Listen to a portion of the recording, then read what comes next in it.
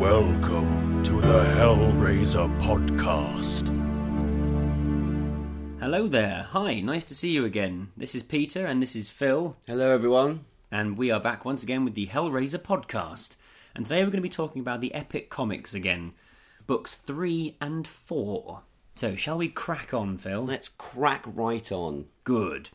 So, Book 3 comprises of 3 stories. They're called The Crystal Precipice, The Blood of a Poet, and Songs of Metal and Flesh. So let's begin with The Crystal Precipice. Right. So this story is immediately different to the others we've seen because, first of all, it's set in the future and it's got a sci-fi feel to it. It's on a different planet. The group of people who have arrived on this planet in a spaceship. Yeah, it's kind of like a B-movie sci-fi type thing, isn't it? Yeah, it is. So they've arrived on this planet and immediately they see in the distance what looks like a city, a crystal city. And as they're looking, they look through their binoculars and there's a figure stood near the city. It looks like a human figure, which is a bit weird because this whole planet is completely dead and void of any life. And we get a brief glimpse of who this figure is. And it's our old friend, Face. Who we saw, of course, in the previous story, The Warm Red. He's back. He's on a different planet. He's on a different planet. He looks a bit different as well. Well, yeah. I mean, this straight away, I want to say about the art in this particular story is completely not my thing. I mean, it's not bad. No, it's not bad. But it's not a style that I particularly like. It's sort of quite cartoony and the colouring and stuff. I think I'd agree with you, actually. Yeah. This story's written by the same person that wrote The Warm Red, but the art is by someone else. So then something odd happens. These little crystalline things appear in the sky and come towards them. And they're not sure what they are. One of them, the sort of renegade, hot-tempered idiot of the group, as there always has to be one, he offers to shoot at them, and the others are saying, no, maybe we should wait and let them know that we're peaceful. And then you get sort of Face's inner monologue talking about these things, and these things are, he calls them his crystalline friends. And he says, they do not look, but they can see. They do not think, but they are filled with wonder. They do not talk, but the discourse between them is beautiful and harmonious.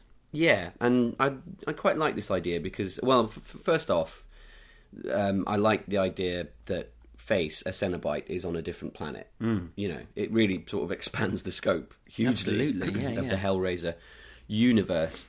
And I like the idea that these crystalline entities, he likes them, because they are the perfect sort of thing of order. Yes. They're not flesh. No. And he says that because this planet, there's no flesh on this planet at all, because it's just completely lifeless. He even says, the flesh is not wanted here. It is not wanted on this perfect, ordered world, this Eden of rock and dust and crystal. So that's the basic idea behind this planet. And yeah, Face is really into this, and that is pretty interesting. It's good. Yeah. Then we cut to the camp of these people who have arrived, the humans, and the renegade idiot man decides that his name is Ernest. He decides to have a bit of a rape, as you do. He decides to, there's a lovely looking lady, part of the group, it's two guys and 2 girls, and he decides to have his wicked way with one of them. And it implies he's done it before, but she's not happy. No. She's not really enjoying this, and this isn't a very pleasant page. And this is interesting again here, the sort of thing of what do the Cenobites want or what do they appreciate. But, I mean, where Face says, my friends, talking about the crystalline entities, my friends will not know what to make of the events to follow. They are too perfect to comprehend the ugliness of the flesh or its weaknesses or its evil. And then we get into this rape. Yeah. So, you know, it's an interesting sort of concept. But then Face talks about wanting to choose one of the humans, because he's talking about the precipice, which is this city that they can see in the distance, is this world's puzzle, and he wants to pick one of the humans to solve the puzzle and, you know, meet Leviathan and go into, you know, what we know and love. And he decides to choose this rapist man. So yeah, I'm not sure about that myself, just because Really? What I got from it was that the puzzle itself was going to choose someone to solve it, that one of them would come to the fore to solve it, and Face was using evil Ernest as his instrument to sort of facilitate the events to create the solving of the puzzle. Okay, obviously you've thought about this a lot more than I have again. I just have taken it at face value.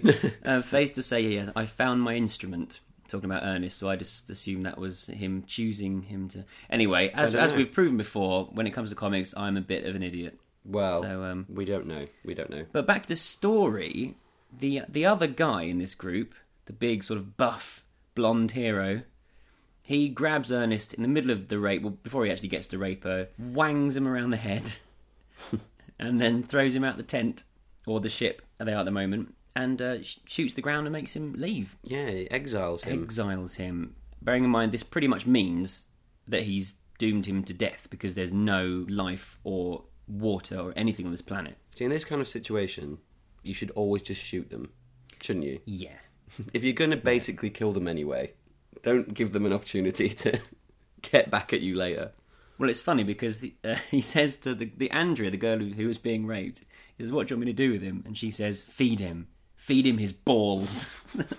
And then the blonde guy decides not to feed him his balls. I'm not going to go that far. I'll just let you go. I want to see you run, though. You better run. Nothing bad will happen. Yeah. Not like there's a strange, mysterious figure we saw earlier on in the background. No, everything is fine. So then Barry, the blonde guy, the big buff blonde Barry, he decides to lead the two ladies towards the city, but it turns out to be a lot further away than he thinks. It's sort of an optical illusion, mirage type thing. Mm. And on the way, they camp overnight, and what happens again? But Ernest turns up again and grabs Andrea once more. Yeah. But this time he's with Face. Face has got... Yeah, he's got him. Face has got Ernest and he's making him do these things. Yeah, and he's sort of saying, like, you can do whatever you want with her now, you know. You paid the price. Yeah. All this kind of thing. So he's about to do whatever he wants with Andrea, but then Barry decides to come looking for her because she's gone missing. And then Face is like, oh, God, okay, we can't really have this anymore. I'll just have to kill her. And he gets out a big knife and kills her. Yeah. So what do you think was Face's plan here with Andrea before he killed her? Well, this is the thing, isn't it? You know, I mean, his words there would say that he's saying what you said, that he's saying, right, Ernest, you've braved the precipice, and now we can do what we want with this girl, and you know, solve the puzzle of this world, etc. Let's have some fun. Yeah, but it unfortunately it's sort of not especially clear at that point. Not really. But anyway. Yeah, moving on. They bury Andrea, the two of them that are left, and they carry on, and Face decides it's time to let them reach the precipice. There's an interesting line here from Ernest where, when they're looking down on them burying her, Ernest says, "Let me kill him, Face. Give me the strength. And I know I can take him," which is another kind of cenobite power that I guess hasn't been revealed before. He obviously, when he was just a normal human, when he's a normal human, he's not stronger than Barry, because otherwise he could have fought him earlier on. Yeah, so it implies that Face could give him the strength should he choose to. And that's interesting. Yeah. So they move off following the crystalline things in the sky, and Felice actually starts shooting at them at this point. That's right. Actually, is that's the moment where Face implies that Face decides that it's time for them to reach the precipice, isn't it? Yeah. So, I mean, this is basically saying all humans are flawed and idiots. Yeah. So they arrive at the precipice, and Ernest is there, and Face has actually said, "I'm going to let Ernest handle this on his own," because he's agreed to make an additional payment. He actually says that, which is interesting. Again, little hints of things which are quite interesting throughout the story. Yeah. And they see Ernest guzzling water. Yeah, and with no idea how he got it. And waving. So they realise there must be something going on. There's some other life here. And they're at this huge, big crystal... Yeah, with a chasm thing. And they have to sort of make their way across. And they decide not to do it now, it's getting dark, so they'll do it in the morning. And at this point, they do the classic horror film thing of going, "Right, Barry, I'm going to go off and take a leak." Yeah. He goes, you remember what happened last time someone did that? Yeah. They got kidnapped and killed. Well, this happens again, and Barry, unfortunately, he's dead. He gets skewered on a spike. Bless him. He gets skewered, and Ernest turns up, grabs hold of her. And Ernest is... earlier on, we didn't mention this, but Ernest has had a bit of his face removed, kind of. He's got a massive scar on his face that implies happened when he first went to the precipice. And now something else happens with his face. As he grabs Felice, she rips his face with her fingers, and he's completely gouged. So I guess this is the payment that he's been making to Face. Well, exactly. You know, and Face is actually quite admiring of her here when she scratches his face. And then, unfortunately, for Ernest, he gets a bit impatient and decides he wants to kill her. So he gets out his gun to shoot her, but he misses, and he shoots the crystal. And this is ridiculous because Face is going, Ernest, don't do this. You don't know what the risk is. And he's like, shut up, Face. Yeah. Shut up. As if. So then Face implies that Ernest has killed one of these crystal entities. So because of that, he's not happy with him anymore, and he wants to punish him. Yeah, I mean, here he says the irony is that you could have been one of these perfect crystal entities. Yeah. I think that's what Face's plan was. He was going to try and transform them all into that. But instead he's going to take him down to hell and turn him into a pet, he says. And this is interesting. We have a chamber in hell for the likes of you. We Cenobites like our pets the same as you do, but ours are more complex. Yeah, some assembly is required. Which, again, harks forward to the Chatterbeast. Yeah, in number 4, which absolutely. Is looks when you look at it, it looks like it's made up from different parts of different things. So it's a pet that's been made by the Cenobites. Yeah, which is nice. So that's referenced in this story. And you see a few other Cenobites in this story as well at the end.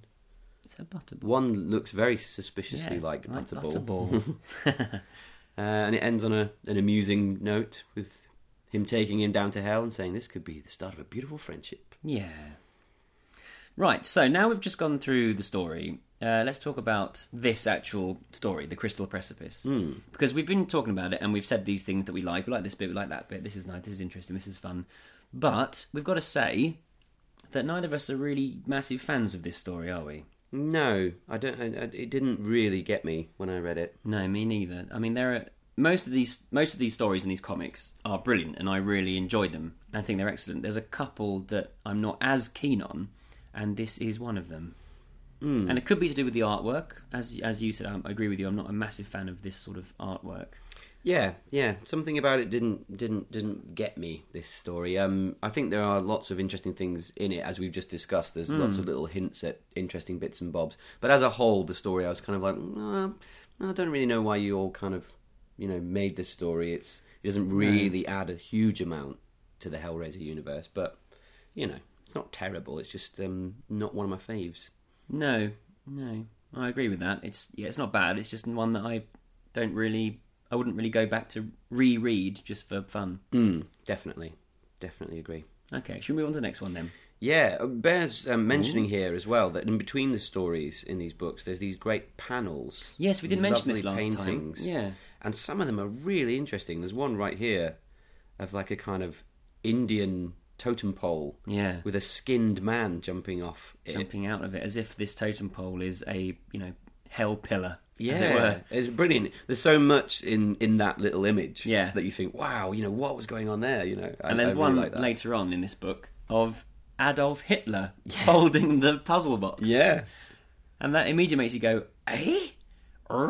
So what the hell is that all about? Oh, it's brilliant, isn't it? Just one little image can really make you go, oh my god, a whole story there. There's a whole... I love the way that this just constantly makes you think about how many puzzle boxes and gateways to hell there have been over the years, influencing humanity and stuff. It's great. Good stuff. Very good. So we move on to the second story in book 3, which is called The Blood of a Poet. This one's set in 1925. Yes. So we've gone from the way in the future back to the past. In Gay Paris. Gay Paris. Oui. Just like Hellraiser Bloodline. Yes. It's a shame that Jacques doesn't turn up in this story. It is. I could have done with a surfer dude in this story. This one's about a poet, funnily enough, from the title, who is a bit disillusioned. He wants to sell his poems, but he's got no money. He's down on his luck. He's wandering through Paris just trying to get some inspiration and find someone who can make him famous with these poems he's written. He stumbles across randomly Jean Cocteau in a restaurant or outside in a cafe, and he sits down with him, ends up showing him his poems, and he tells him that they're rubbish. He says that he needs to, disturb the angels with his poems. So obviously he's written a poem about, fluffy kitten or something like that. And Cocteau's like, no, mate. There needs to be a bit more substance to these poems. Yes, absolutely. So he goes into this bookshop that specialises in books on the occult. And he meets a young lady in there called Melanie. Oh. And because it also advertises that there's rooms to rent but he can't afford any of these. No. But it just so happens there's a gentleman in this bookshop who says he can be of assistance. Yes, Monsieur Daniel. And he talks about this. There's a house that has a spare room, which is like a commune for artists, isn't it? Artists and painters and writers and Yeah, and it sounds a little creative bit people. strange because this woman doesn't really want to recommend it to him. This bloke turns up and he's very much like, "Oh, you'll be good there. Yes, off you go. You'll be welcome with open arms." And he's kind of like, okay. Yeah, but we as an audience are told there's something bad happening now because in the sort of thought bubble, it's saying, I cannot now recall if he actually uttered the accursed name of it at that point or not. So you're thinking, oh, hang on, so there is something bad going to happen. So we know there is something bad about this house. But at the moment, the guy doesn't know that, and he's happy to be offered a room for free. Mm-hmm. So he goes to see it. Yeah. And it's a big old French townhouse with lots of rooms in it. Yeah. And it's been left by a patron of the arts, I think he says, isn't it? It was a trust fund for people just to live there for free. Right. Which is interesting. Yeah. And he meets the concierge, who's a very small, described as gnome-like little guy called Sibaud. Sibaud. Yeah, there's a lot of French names. We're probably gonna embarrass ourselves trying to pronounce these French names. Yes. Apologies. Sorry. To our French listeners. Let's call them all Jacques. So our gnome-like concierge takes him through the house, and so he takes him to the directeur of the house, whose name is Barzac, and he's this sort of prim, proper gentleman, French gentleman, with a nice trim little moustache. Yeah, it says he used to be an author. At the moment, he doesn't so much write as record. So there's a lot of subtle hints here at, oh dear, what's going on? And so he has a little meeting with him so he can decide whether or not he can stay. Yeah. There's all sorts of nice details here where he's saying there was a faint, fetid smell to his apartment, which reminded me of the office of our town's undertaker, even though everything appeared to be clean. So And then he realises that the smell is coming from the guy, Barzac. Yeah, exactly. Very weird. But he shows him his little room, which looks very pleasant, especially compared to the horrible corridor he just was led up. Mm-hmm. And he's allowed to stay. He decides to stay. Excellent. And every evening they have a sort of formal dinner. They have dinner. They have to be sort of in their best clothes. Go on down, and he meets the other residents of the place, who are all a bit unusual. Yes, they are. Yeah. We won't go through them all individually by name. No. But you've got an artist. There's a lady described as a blonde waif. A sculptress. Mm-hmm. You've got an old musician. And finally, you've got a guy, an engineer, whose passion was automata and clockwork toys. Ooh. And now it's at this point they have a bit of a conversation. They all seem to be sort of sniping at each other. Yeah. And the name Le Marchand is mentioned. Up. Yeah, about clockwork birds. And at the moment, the hero of the story doesn't know what's going on, but he realises that when this name is mentioned, everyone sort of goes, oh, So the meal sort of degenerates, and then the musician fellow, the old musician, has quite a bad fit. He does. Which they all kind of just ignore. Yeah. So it's not looking really good weird. so It's far. horrible. No, it's not. And this atmosphere starts to permeate into our poor young poet, and he goes to his room and starts to write. And then you've got this brilliant image. I really like this image. All this stuff's great. Of above his head, there's all these creatures as if they're swirling around his brain. Or are they actually in the house? Or are they just in his mind? And they're all weird, sort of zombie-style, horrific things. One that looks a bit like Brundlefly. It's brilliant. Yeah. I like that. So, and he's got blood coming out from underneath his fingernails. Yeah. And then he wakes up and he's like, well, that was a weird dream. But there's blood on his notebook. Uh-oh. Whoa. So now he's wandering around the house at night and he can hear screaming. Yeah. And stuff like that. And he has also found a name scratched into a frame, door frame. Paquet. So there's a mystery here. There is a mystery here. It's a haunted mystery. house mystery story at the moment. So he's looking around through the rooms, and he goes into the room of the chap who makes the clockwork toys. Yeah. just wanders in there, and it's full of stuff, of little robots and automata. Yeah, it's impressive, sort of and all this steampunk kind of stuff. There's a really interesting bit here where he says, the whir and cogs droned on in an endless mockery of life, and there in the centre of it all, how does a young bird react to its first snake? Can our souls recognise things our eyes have never beheld? So whatever it is in the middle of the room is really bad. Yeah, and he's hiding it. So at this point, I'm quite enjoying this story. Yeah, me too.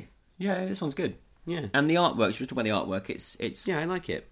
Yeah, it's nice. I like it. It's very detailed. Mm-hmm. Yeah, and I do enjoy it. So at this point, I'm thinking Le Marchand and Clockwork Toys and weird evil poetry.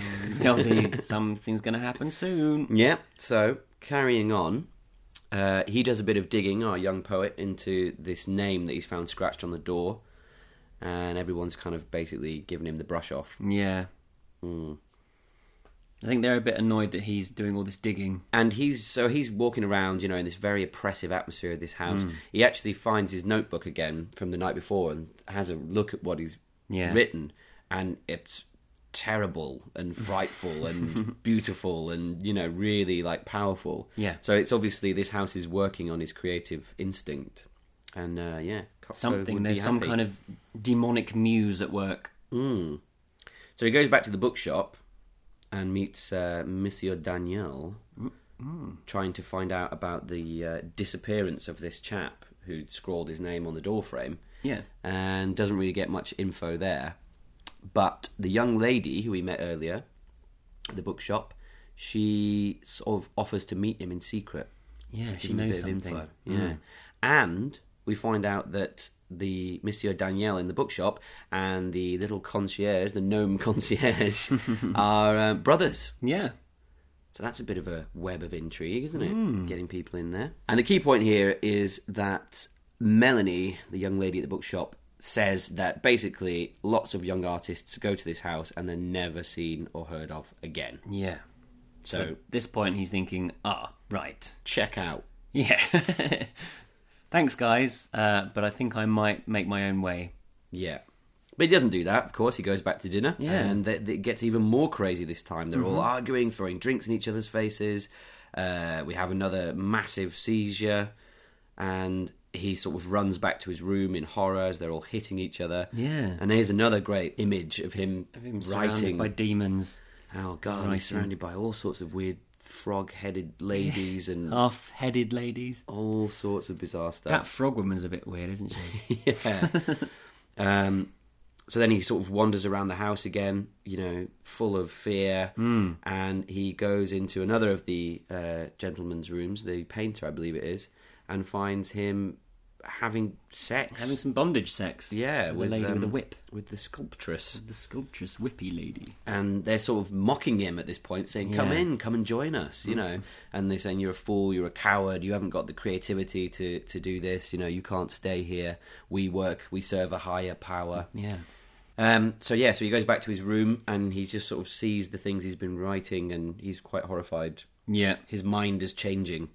He's being worked upon. Then it turns out that Mathieu, the musician from earlier on, the one who had the fit at the dinner party, he has died. He killed himself in the night. So our young poet is obviously getting really stressed out with this now. Really doesn't want to be there, to be quite honest. Yeah, fair enough. He meets Melanie again. There's a bit of a sort of blossoming relationship going on there. And she starts to really dish the dirt here. Yeah. She says that this house was built by Le Marchand, a strange maker of puzzle boxes and other weird machinery with a decidedly unsavoury reputation. One day he disappeared, and nobody knows why. And this is great, because she said, the house itself was built upon catacombs. Yeah. Bone powder was used in the mortar. Blood was used in the cement. Yeah, which is horrible. And it's also because, it's great because in Paris there are lots of catacombs where you can just go down nowadays and see loads of skulls lined up in a row. Absolutely, yeah. So it's all very Parisian. But the fact that this house was made, from the dead, it's implying Yeah, so this is another great side to Le Marchand, isn't it? I mean, I like the idea that he had this freaky house and was doing all this crazy stuff. And so we mentioned this before in the other epic comics we did, which also had something designed by Le Marchand. But we'll say it again now just for the sake of clarity. The Le Marchand that's portrayed in these comics is very different to the one they decided to talk about in Bloodline. Yes. Because in Bloodline it's just a young guy, doesn't really know what he's doing. He's the hero of the piece. He makes one box... Yeah. And then dies. Yeah. But his bloodline remembers how to make these boxes. Yeah. Whereas in the comics, it's very much like this Le Marchand. He was a bit of a weirdo. Yeah. He'd like to create, odd shit. He was completely, he was the Duke Delisle, He was the engineer, the original engineer. Absolutely. He was completely aware of what he was doing and so Which on. I much prefer. Me too. As an idea. This Me weird too. guy in, the 17th century... sneaking around, building all these puzzles and houses that could be huge puzzle boxes. Yeah, and doing weird rituals and stuff. Great stuff. Yeah, it's great. So we like that better, but there we go. There we go. He runs back to the house and has a little meeting with Barsack. Mm-hmm. And basically, Barsack starts to talk about the Cenobites. Yeah. Each resident of this building is beholden to them. And they need to make sacrifices, exchanges to allow them to have this muse, basically. Yeah. Yeah. And this guy's going to be the latest sacrifice. Yeah, they all jump on him, seize him, and he's going to be sacrificed to the Cenobites, which is like, whoa. Yeah, all of a sudden he's chained up, and they're summoning the Cenobites, which they do. Now, at this point, and this is crucial, throughout the story, our little gnome-like concierge has been pretty badly treated by these people in the house. And now that they've got our young poet locked up, he actually says, look, you are the one. You can't die. You can't go with the Cenobites. You're the one. I'm going to help you. You can't share in their fate. You've got to get out of this. Yeah. Which is an interesting twist. So then he finds himself chained up, at the ritual... And bloody hell. Yeah. Lo and behold. Lo and behold, the Cenobites arrive. The Cenobites arrive. And we've got the classics from the original films. We've got Pinhead, female, Butterball. You've all got the original engineer in the background, it looks like. Yeah. Crawling along. You've also got, on all fours, you've got like a chatter... It's not a chatter beast, because it's kind of like the Chatterer, but on all fours. That's really cool, isn't it? Because, that's kind of what we get that Clive Barker wanted to go for in the beginning with Chatterer. Yeah, like a chattering monkey. Yeah, like he was kind of jumping around. And but this is sort of like a chatter beast sort of thing, a chatter dog, but not made up of other things. Yeah. So that's fun. Yeah. This is in 1925, so you've got... That can put some kind of timeline on... Because we know when Elliot Spencer was turned Yeah, wasn't that the 1920s as well, though? Yeah, but it made him... So he's not been Pinhead for very long. No. But that also now puts female Cenobite and Butterball in the frame of that timeline. True, yeah. Whereas when I watched the second film, I always, for some reason, thought they came later. Because they look a bit 80s. Yeah. Because she looks a bit 80s 80s when she dies. Yeah, that's probably what it is. Yeah. No, you're right. This implies female and Butterball are possibly not Chatterer, as we know him from the films, the upright... humanoid Chatterer. He may have come later. According to Nicholas Vince, he was a stand-up comic in the 1930s. Yeah, so, But the films say that he was a little boy, but that little boy could have come from anywhere. Anyway. So basically what happens here is our young poet is trapped. He's going to be sacrificed. Yeah. But then he starts to speak. And he uses his amazing new creativity to convince the Cenobites that he should live and Barsack should go. Exactly. He uses his poetry, really, and his creative juices flow. And this is kind of cool, isn't it? Because basically we all know that Pinhead is a great fan of the monologue. Yeah. He's a great fan of words. And this is like a word off. Yeah. This guy's talking to him and Pinhead's kind of watching, going, I like your style, actually. I like what you're saying here. Yeah. And that's what happens. They take Barsack to hell. So he gets out of that situation. Yeah, he's good in for the him. house. Yeah, great. And unfortunately, he finds out that Melanie has been killed in a mysterious mugging. Yeah. Well, it says she'd been stabbed by a mugger, an innocent victim of the city's madness. And basically, the story wraps up with them saying to him, right, you're the master of the house now. Yeah. You've got to stay here. And he's like, I can't get away from this. And there's nothing else for me, really. I will. And he moves in. And eventually, presumably, to face the same fate. Yeah. I would say. Pretty much. Yeah. So what do you think about this story, then? I quite like this one. I think it's a little long. When I first read it, I was a bit like, okay, come on, where's this going? Come on. But I like the basic premise of it, and I like the artwork. And I like the story, I like where it goes. Yeah, I agree. I like this one. I like the idea of weird things going on in houses, you know, that you don't know about. That this is this sort of artist commune where people are doing bizarre things in their rooms. And I like the idea, and it happens in a few of the other stories as well. There's a link between creativity and hell, you know, the kind of the very act of writing a story or being creative. You know, you have to tap into something other for that, and that could be hell influencing that. Definitely. It's a good one, this, yeah. This isn't for your eyes. It's for your ears. Which brings us on to the last story in book 3, which is called Songs of Metal and Flesh. Now, the first thing to mention about this one is the writer. It's written by Peter Atkins. Peter Atkins. Who wrote Hellraiser 2 and Hellraiser 3. Wow. Yeah.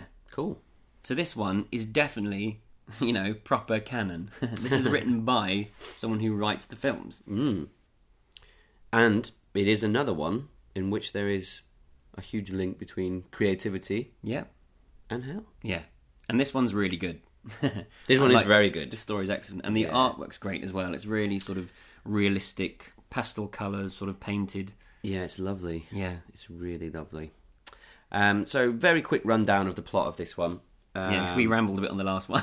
we do get involved in these things. I know. And then This one's about a young chap who is blind. Who they say he's never going to get his eyesight back. But he's kind of got super senses. Yeah. You know, he can smell.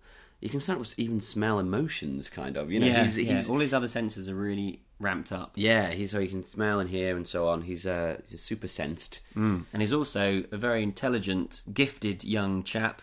Young musician, it turns out. Yeah. And he speaks a lot about how he's finding the music. It's not that he's creating the music, he's finding it, you know. And he gets fast-tracked onto some great sort of musician scholarship in school. He's a composer and he's a pianist by trade, really. Yeah, he meets a girl. Yeah, has some fun with her, doesn't he? Some sexy time with her. And he hears the music while he's having sexy time with her. Yeah. So he's again here. There's lots of references to experiences being the thing and senses. It sort of harks back to the Hellbound Heart when Frank opens the box at the beginning and all his senses get ramped up to 10. Absolutely. And you know, and he can't even contain himself. It's too much for him. Literally. And that's what this guy's got. Apart from his eyesight, everything else is ramped up to the nth degree. Yeah. So this sort of music of him having sex is all in his mind. He has a rival at the school. A guy who's jealous because he's better than him. Looks a little bit like Michael Jackson in one of the pictures. And this guy is actually having an affair with Deborah. What a prick. I know. And there's some really horrible bits here. I mean, like, there's a bit where they're like, oh, why don't you play a song for us? Yeah. And then they're both, kissing each other and getting off with each other in the same room. But because he knows. He can't see them. But he knows because of his super senses. Yeah, he can smell their cruel excitement. Amazing. Now, their relationship takes a slight turn here because she's sort of saying, let's play a game. And she ties him up to the bed and starts slashing him with knives. Yeah. And then he talks about the mix of pain, pleasure, and secret agendas. And he's loving it. This is it. This is the ultimate sensation. The song's better than ever for him. This is the ultimate sensation. He loves it. So while this is going on, someone's breaking into his house. What could be happening there? Oh, I'm sure it'll be fine. Well, yes. Unfortunately, it's not. This bastard, the other guy, has... Now, this is horrible and one of the most amazing pages that I think any of these comics... I first read this one when I was quite young. When I saw this page and went, oh... What he does, he puts little razor blades in between each key on the piano. Yeah.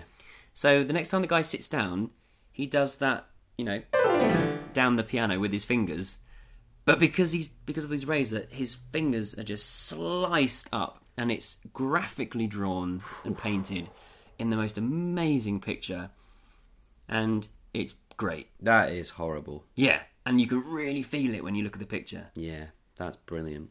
He's not that bothered. Not really. He quite likes that. Yeah. This is all getting him... This is the thing, in his mind now, he's becoming obsessed with the pain, the pleasure, how to create the perfect song that uses all of these things. And, time moves on. Stephen, the guy who betrayed him, who slashed his hands open, he went off to be a famous musician. Yeah. Deborah got cancer and died. Yep. And this is a great bit where he says, I visited, she smelled fabulous. Yeah. Fear and pain fought for dominance in harmonies of anguish. Whoa. Jesus. Yeah. Yeah. Now he's doing lots of research. Mm-hmm. You know, he's researching all sorts of lonely books and old tomes and stuff, which I love. Yeah. Love all this kind of stuff. Love all this. Looking up about lunatics and strange people over the years. And he creates a piece of music. Yeah. He says, music is a puzzle. Mm. And he's trying to create melodies of suffering and malice and stuff like that. Yeah. And it's actually got a bit here where you can see cenobites behind him kind of influencing what he's doing. Yeah, they're there behind the floorboards. And then we come to another unfortunate graphic bit. This is horrible. Yeah, where he's like, right, I really have to unlock the puzzle. Yeah. So I believe he putting glass and razor blades and nails nails them to a door on the floor, and then crawls across them. Yeah, naked. Oh, it's horrible. To unlock the puzzle, I had to unlock myself. Yeah, and that he does. So he's finally completed this masterpiece of music, and he wants a big concert. Mm-hmm. And he knows exactly who he wants to play the music. Yeah, good old Stephen, his rival, his nemesis. Yeah. And they're all sitting there. And look, lots of people are there to watch. There's a huge audience. Mm-hmm. And as Stephen's playing, it turns out this song unlocks a puzzle. Yeah, this song is the gateway to hell. Chains shoot up at Stephen, grab him, pierce his eyelids and his mouth. Ridiculous. That's a great picture. That is amazing. Horrible. One hook through his lip, two on his bottom eyelids. Pulling his eyelids down. Whoa. And then we have the cenobites here. We have... We have one we haven't seen before, who's got spikes coming out of his shoulders and his wrists, and his head his brain's being exposed, connected by wires to sort of clothing on his shoulders. Mm-hmm. And we have another guy who's very small. You can only see his eyes. Yeah, his face is sort of covered looks like up. his head's been hit on. He's been hit on the head with a massive mallet, and it's gone into his neck. He looks a bit like one of those guys from He-Man. Was it He-Man? Yeah, Ram Man. Ram Man. He looks a bit like Ram Man. Yeah. But then this next page sort of does it imply that everyone in the audience has also been ripped apart and taken to hell? Yes. Yeah. So basically it's a hell of a puzzle, this one, isn't it? This whole concert turns into a complete massacre. Yeah. And there's just some brilliant images here. He's sitting there in the audience with like people in lovely cocktail dresses with skulls and just, oh God, everyone's been massacred. And he's just sitting there, calm and happy. He's in hell. He's taken to hell. Yeah. And what have they done to him? They've given him his eyesight back. Great. But unfortunately, they've taken away every other sense. Yeah. I'm here for all eternity. All I can do is watch. And I love it that he's like, I'm deaf. A touch of exquisite cruelty, that.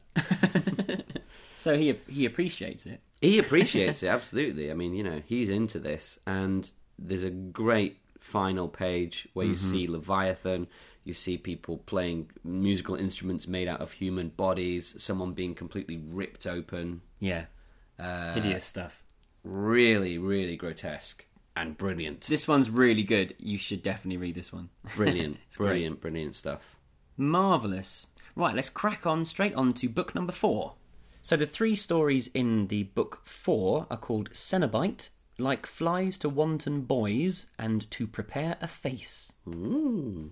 So we start with Cenobite! ! And this one is another famous writer. Yeah. Well, famous from the Hellraiser world. Yeah. This one is written by Nicholas Vince, who was the Chatterer in the first two films. Yeah. And is a writer in his own right as well. And this one is all about obsession, and it's a story of one man's obsession to open this box. Yeah, and create chaos. That's his goal. Yeah, he's the sort of basic thrust of the story, as far as I have it, is that he has tried to impose order his whole life. Yeah. He's been a servant of order, and it's abandoned him. It's kind of not gone well. Let him down again and the again. story starts with him having smashed a woman over the head with the puzzle box, and him walking into hell because he wants the chaos of hell, which is what you'd expect when you go to hell. Well, exactly. Wouldn't you? And he meets Leviathan. Yeah, Lord of Chaos. And he shouts, "Let chaos rule!" And Leviathan says, He always says actually that. written that in. Yeah. That's great. And then a cenobite turns up. Now, let's talk about the artwork for this one now. Because the artwork on this one is quite abstract. And it's sort of, again, painted colours and... It seems like sort of bits of newspaper and photographs almost, and painted colours. Yeah, it's very interesting. So this cenobite that's turned up and is talking to him now, you don't really get to see it properly. No, it sort of seems, like... It kind of harkens back to me to the stuff that happened in Hellraiser 2, where you've got like clown faces appeering and things like that. It's like that sort of thing. It's when Tiffany walks into hell and there's all lots of weird things going on around her. This is kind of what's happening to this guy. While he's being skewered by chains and things. I think the artwork is it really does give you a feeling of that. Like you feel each page you're kind of going, oh wow, and you're getting sort of little flashes of stuff that's going on, but you don't really see what's going on. No, because as this cenobite is talking to him and finding out why he's there and why he wants to be there in the first place, it flashes back throughout this guy's life to what brought him to this place. And because it's flashing back and forth, the artwork's doing the same. It sort of makes you feel like you don't really know where you are. Absolutely. And that's great. So he's basically going through incidents in his life where he's tried to impose order by basically doing horrible things to people. Well, yeah, kind of, yeah. I mean, we start off, with him at the... It's like school academy, isn't it? Yeah, he has to make sure another boy behaves. So, and the boy has made a mess in his trousers. Yeah. So to make sure he doesn't do it again, he shouts "dirty little shitter" over and over again at him. Fair enough. So yeah, he was a bully as a kid, but he thought he was doing it for good reasons. He ends up in the army. Going to the Falklands War. And then you've got someone who's a deserter in his unit. Yeah. And it's constantly people saying, like, but you're supposed to maintain discipline, you're supposed to maintain order. You're in charge of these people. Here he's pouring bleach all over the guy. So it's all pretty dark. And whilst this is happening, we're flashing back into hell, and he's being tied up with ropes and barbed wire. And the cenobite's sort of saying, so what was this all about? When you did this to this person? He's going, no, you don't understand. I had to do it. And he's saying, look, I had to maintain order and discipline. And even Barbara understood that, the lady from the beginning of the story. Yeah. And then we're at the Falklands, where he basically allows people to die because he sort of disobeys orders. He pushes forward when he should have taken them back for medical attention. That he's going to do this thing to get the end goal, even if he has to sacrifice a couple of people on the way. Yeah. Which he thinks is the right thing to do. The greater good. Yes. Unfortunately, his peers don't agree with him and they court-martial him for it. Dishonourably discharged from the kicked service, imprisoned for not less than 3 years.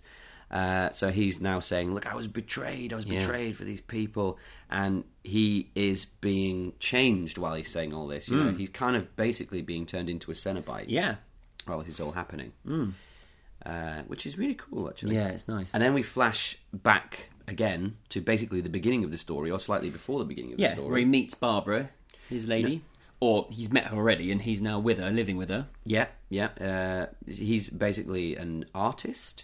She's saying, we've got to go to the gallery for the showing, and he doesn't really care. He's all sort of distracted, and she's saying your work is based on chaos. So at this point in his life, all these experiences have really led him to be quite an unhappy person. And then he gets a gift. Yeah, a package.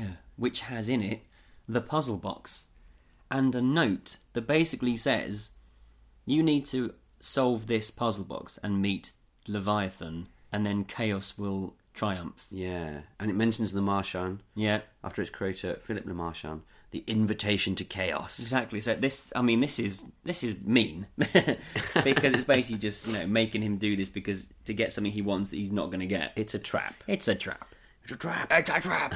So he completely misses his gallery showing, and he's just gets obsessed by the box. Obsessed by the box, as always happens.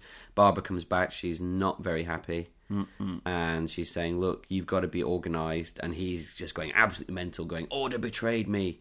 Order is wrong. Chaos is the only thing that's important. She actually calls him on it. And she's just like, look, this is all just posing.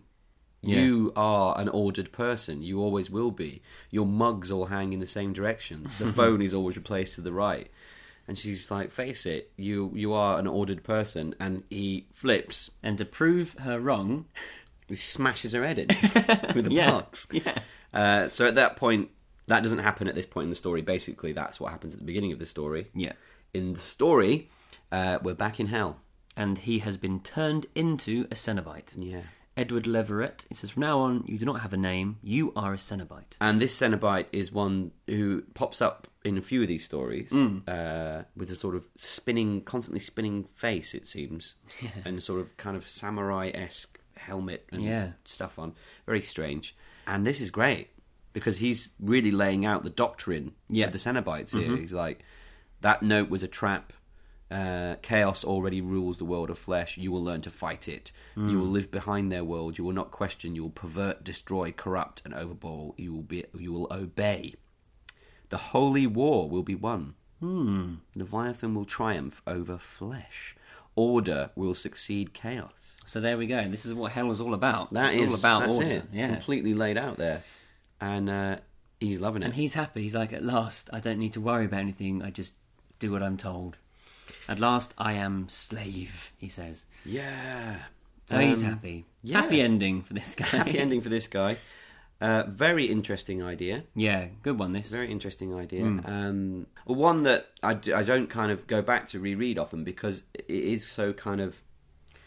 it does make you feel quite like, whoa, when you read it. It does, yeah. The panels are sort of all over the place. And the abstract sense of it, it makes you feel a bit uneasy. Yeah. Which I like. It does the business. Yeah. It does the business. It does what it's supposed to do. And yeah, it's good stuff. It is very good. Enjoyed that one. This is Nicholas Vince, and you're listening to the Hellraiser podcast. So this story is called Like Flies to Wanton Boys. Ooh. And it's the story of a couple, the chap of which had a bit of a nasty experience 7 years ago. So this one is set quite a while ago. It looks to be sort of 1800s, I think, sort of time. And it starts in a lovely plush party. And then a couple of people are talking about a couple of the guests at the party. Yeah. Saying, haven't seen him for a while. And it says, well, actually, it's weird they're out, these couple, because they haven't left their house for 7 years. Yeah. So the other guy says, interesting, tell me more. And so he tells this story about what happened 7 years ago. Yeah. Which was at another party. This puzzle box was being passed around. Yeah. It came to this guy, Ian, who solved it just easily. Yeah. As if he'd been born doing it, it says. I really like that idea. Yeah, it's good. I mean, it implies that everyone else was trying and couldn't. He just got it, went, oh, there you go. Yeah, I just really like the idea that, there's this party where they're all kind of this, because the guy always gives out puzzles and he's like, oh, do this one, do that one, and in this case, it's a box. Yeah. So where did it come from? So Ian's opened the box. Nothing happens immediately, but he goes upstairs to get a coat from the closet, and he sees a strange glowing door. So he opens this door, and there's a big black empty room with another door at the end of it. And the door he's just come through has vanished. So he goes to the next door, and every time he opens a door, there's another door, but it's always further away than the one before. And when I first read this idea I found really quite frightening, because he doesn't know if there's any way he'll ever get out of this. This is proper sort of, purgatory, like hell. Yeah, and all he can do is go to the next door, even though it's further and further away. Even it becomes even like a little pinprick at the end. It's really well conveyed in the artwork. I mean, the artwork, we must say about that as well, is again excellent. Really beautifully sort of painted. Yeah. But this bit where he's just in this place. It's mostly black, isn't it? It's mostly darkness, and you just see these doors, like golden doors that he's running towards. Yeah. And they get further and further away, so much so that by the end of it, he's lost nearly all strength from his body, and he's just dragging himself along towards the last one. Until finally he reaches a door, goes to open it, and he can't. It's locked. Locked. What's he going to do? He can't go back. So and he he's starts... almost dead at this point, isn't he? Yeah. He's really had a struggle getting here. Yeah. So he starts banging on the door. And then we cut back to the real world, and it's 3 days after he disappeared, and his cook hears a banging from a kitchen cupboard. Opens it, and there he is. That's weird. That is weird. So he's kind of been working his way through this emptiness down the house, as it were. But he's completely off his tree now, and he decides that they shouldn't go out ever again. Yeah, which is understandable. Yeah, so that's why they stayed in their house for 7 years. So he didn't even get out of his bedroom No. for over a year. No. And his wife really sticks by him. Yeah, but she does want him to get better, and she coaxes him to come out a little bit at a time. Come on, let's go down to this party. They go to the party that was at the beginning of the story. And after that, the guy Ian says, okay, I think I can do this now. Maybe we should go away somewhere. Yeah. And she's really happy with this. She's really chuffed. But then, she's not very well. No. She starts coughing in the night. So he runs to get help. Yeah. And then she coughs up what looks like a little diamond. A little Leviathan. Like a little Leviathan, yeah. Leviathan in your pocket.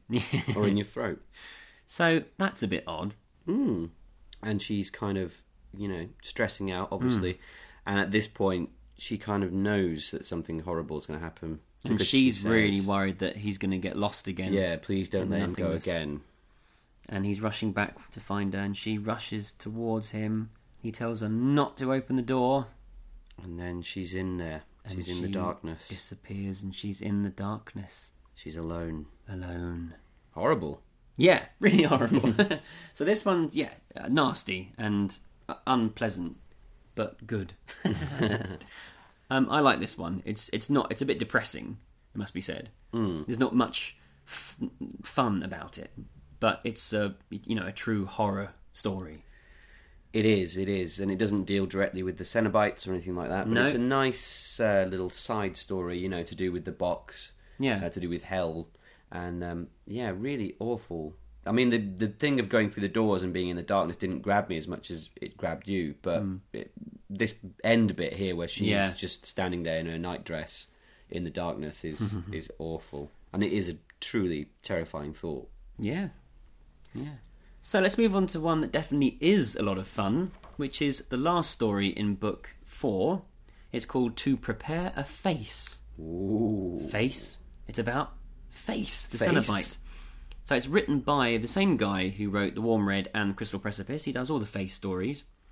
But this one gives Face's backstory, how he became a cenobite. And it turns out he was an actor in the silent movie era. He's well known for being the man of 1,000 faces in horror films. Now, it doesn't say that he is Lon Chaney, but all the parts he's playing in these films are parts that Lon Chaney played. Yeah, and there are pictures of Lon Chaney in the story. So it is basically saying this is an alternate reality where Lon Chaney became a cenobite. Yeah. which is an interesting choice, because Lon Chaney was known as the man of 1,000 faces. He looked different in everything. Hunchback of Notre Dame, and then Phantom of the Opera is probably his most famous creation. He used to put really weird things inside his cheeks and flare his nostrils out with prosthetics. And... Well, he kind of did the whole cenobite thing, because he did things where, he would have hooks pulling his mouth apart, exactly. So, and he would go through quite a lot of physical pain. But it was for his art. Yeah, it wasn't for fun. No. That's what I'm saying. That's what I'm saying. He would not care about the pain to create the art at the end of it. And we're not saying that Lon Chaney was evil. No. But this character, however, this version of him, he's not so nice. Well, he's a bit of a tortured, genius, isn't he? Genius. He's doing wants well. To create the perfect face, and his latest job is Oliver Twist, and he's playing Fagin. But he can't get the face right. With his makeup, he can't create the right face to look like Fagin. Yeah. And he's depressed. He's saying to his co-star, the lovely lady, who it implies she quite likes him, she's coming to see him with a drink. He just basically says, I can't do this. I've got to get a face. And she's just trying to say, hey, do you want to just have a drink? And he says, no, I've got to find a face. Well, yeah, you know, he's completely like focused on it. You know, he's the tortured artist, and she's like, "Look, you'll do it. You do it every time." Yeah, come on, man. Of course. And then he goes off and has a wander around town in his depressed funk. He's looking at people's faces to try and get some kind of Inspiration to make one out of makeup. Yeah. But then he sees one. He sees this guy walk past who, in his mind, looks exactly how Fagin should look. So he follows him into a mannequin shop. And in this mannequin shop, he finds this guy. Well, there's a huge blue light pouring out of the shop. There is, yeah. And he's like, what the hell? Runs in. And the guy with Fagin's face has been killed and his face has been removed. Yeah. And not only removed, it's hanging from the hand of one of the mannequins, as if it's being presented to him. Yeah. And he thinks, I can do this. I can take this face and wear it for the film. He Obvious says, choice. I was saved. Yeah, obvious choice, yeah. I mean, it makes perfect sense. If you can't make a face, then wear someone else's. Absolutely. So then we cut to some cops. Yeah, the cops are on the case. The cops are telling, you know, they've seen the film and they're talking about how great it is. But they're also investigating why this man turned up with no face. Yeah. They even interview him. They do, because they get suspicious because someone recognises the fact that the Fagin in the film looks like this guy that was killed. Yeah, and they feel a bit silly going to Yes, ask him because they're like, obviously you didn't cut his face off and wear it for the film. But did you? We better check. Yeah. And he says, no, I didn't. Don't worry about it. So we move on, and he's got a new role. And this new role is going to be the Hunchback of Notre Dame. So he has to become Quasimodo. So now he needs to find a face that would fit the part of Quasimodo. Yeah, and he comes to good old England. Yeah. And this is just horrible. disturbing. Yeah, it is. Really disturbing. He goes to a circus or a Yeah. freak show, and a lady is bathing her child, who is basically Incredibly a handicapped. very, very heavily handicapped young man with a very misshapen face. But our hero, the Lon Chaney character, sees the face and thinks that could work for Quasimodo. Yeah, so he runs in and bloody drowns him. Yeah. And cuts his face off. So it's past the stage of him being given a face by an unseen person. He's now become the killer and the face stealer. Well, actually, this is... Yeah, it's even worse than I just said, because he drowns him. Yeah, he drowns him. And then he digs him up. He waits for him to be buried, digs up the body and, cuts the face off the dead body and wears it. And again, the film's a big success. Absolutely. And, by chance, this woman watches the film. Yeah, the mother. And isn't it? sees... Yeah, the mother. And she sees goes the to watch the face. film at the cinema and is like, oh my God, that's my son's face. And, yeah. But now the guy, the actor, the Lon Chaney character, he's happy now. He's found his calling. This is how he's going to make his living. And he basically asks the lovely lady, Patty, to marry him. But she says, I can't. I'm actually going to marry Norman. Another actor. Yeah, the guy who's always the leading man, the handsome leading man in all these films. So you've got all that rivalry going on here. You know, he's the better actor. Yeah. But Exactly. he has to be buried underneath makeup and human faces to play these parts. Yeah. And the very attractive leading man has stolen the lady that he wanted. And so now we are on to Phantom of the Opera. Yeah, his next job is going to be Phantom of the Opera. And he's got a plan for this one. And his plan is, he's going to get Norman and deform Norman's face and wear it. Good plan. Good plan. Yeah, and there's loads of... I really like the way that they've tied this story in with the real films. Yeah, you know see that he's it, got yeah. the drawings It's of a the sketch Phantom of the and- actual Phantom of the Opera from the lovely. 1920s film. It's brilliant. And a lovely moment with Norman looking at the sketch and going, are you sure you want to go so far? This is a bit much, isn't And you it? think, well, it will be for you. Yeah, exactly. Now, the police are putting it all together here. As weird as this is, they have looked, Yeah. they've dug up the body of They've the got evidence. carnival boy and found out that he had his face torn off. And yes, it can only be our actor. Meanwhile, the actor has drugged Norman and he's getting his acid ready Yeah, he's going to pour acid This on is a his proper, face. like, gothic horror story, isn't it? Like something from the 1920s. Oh, it's good, isn't it? Brilliant. Yeah, It's good. It's really good, this one. And just as he's about to burn Norman's face... Well, he does. He does. He does actually start to burn his face. He does start to, yeah. Yeah. He starts to burn his face, and no one will hear us because there's a workman hammering a nail in next door, bam, bam, bam, so no one can hear you scream, even if you could, even though, you know, he's muffled and tied up. But then the police turn up, the cops show up. Yeah, easy does it, Buster. And he's like, you don't understand. And he says, you idiots, you're destroying the performance of the ages.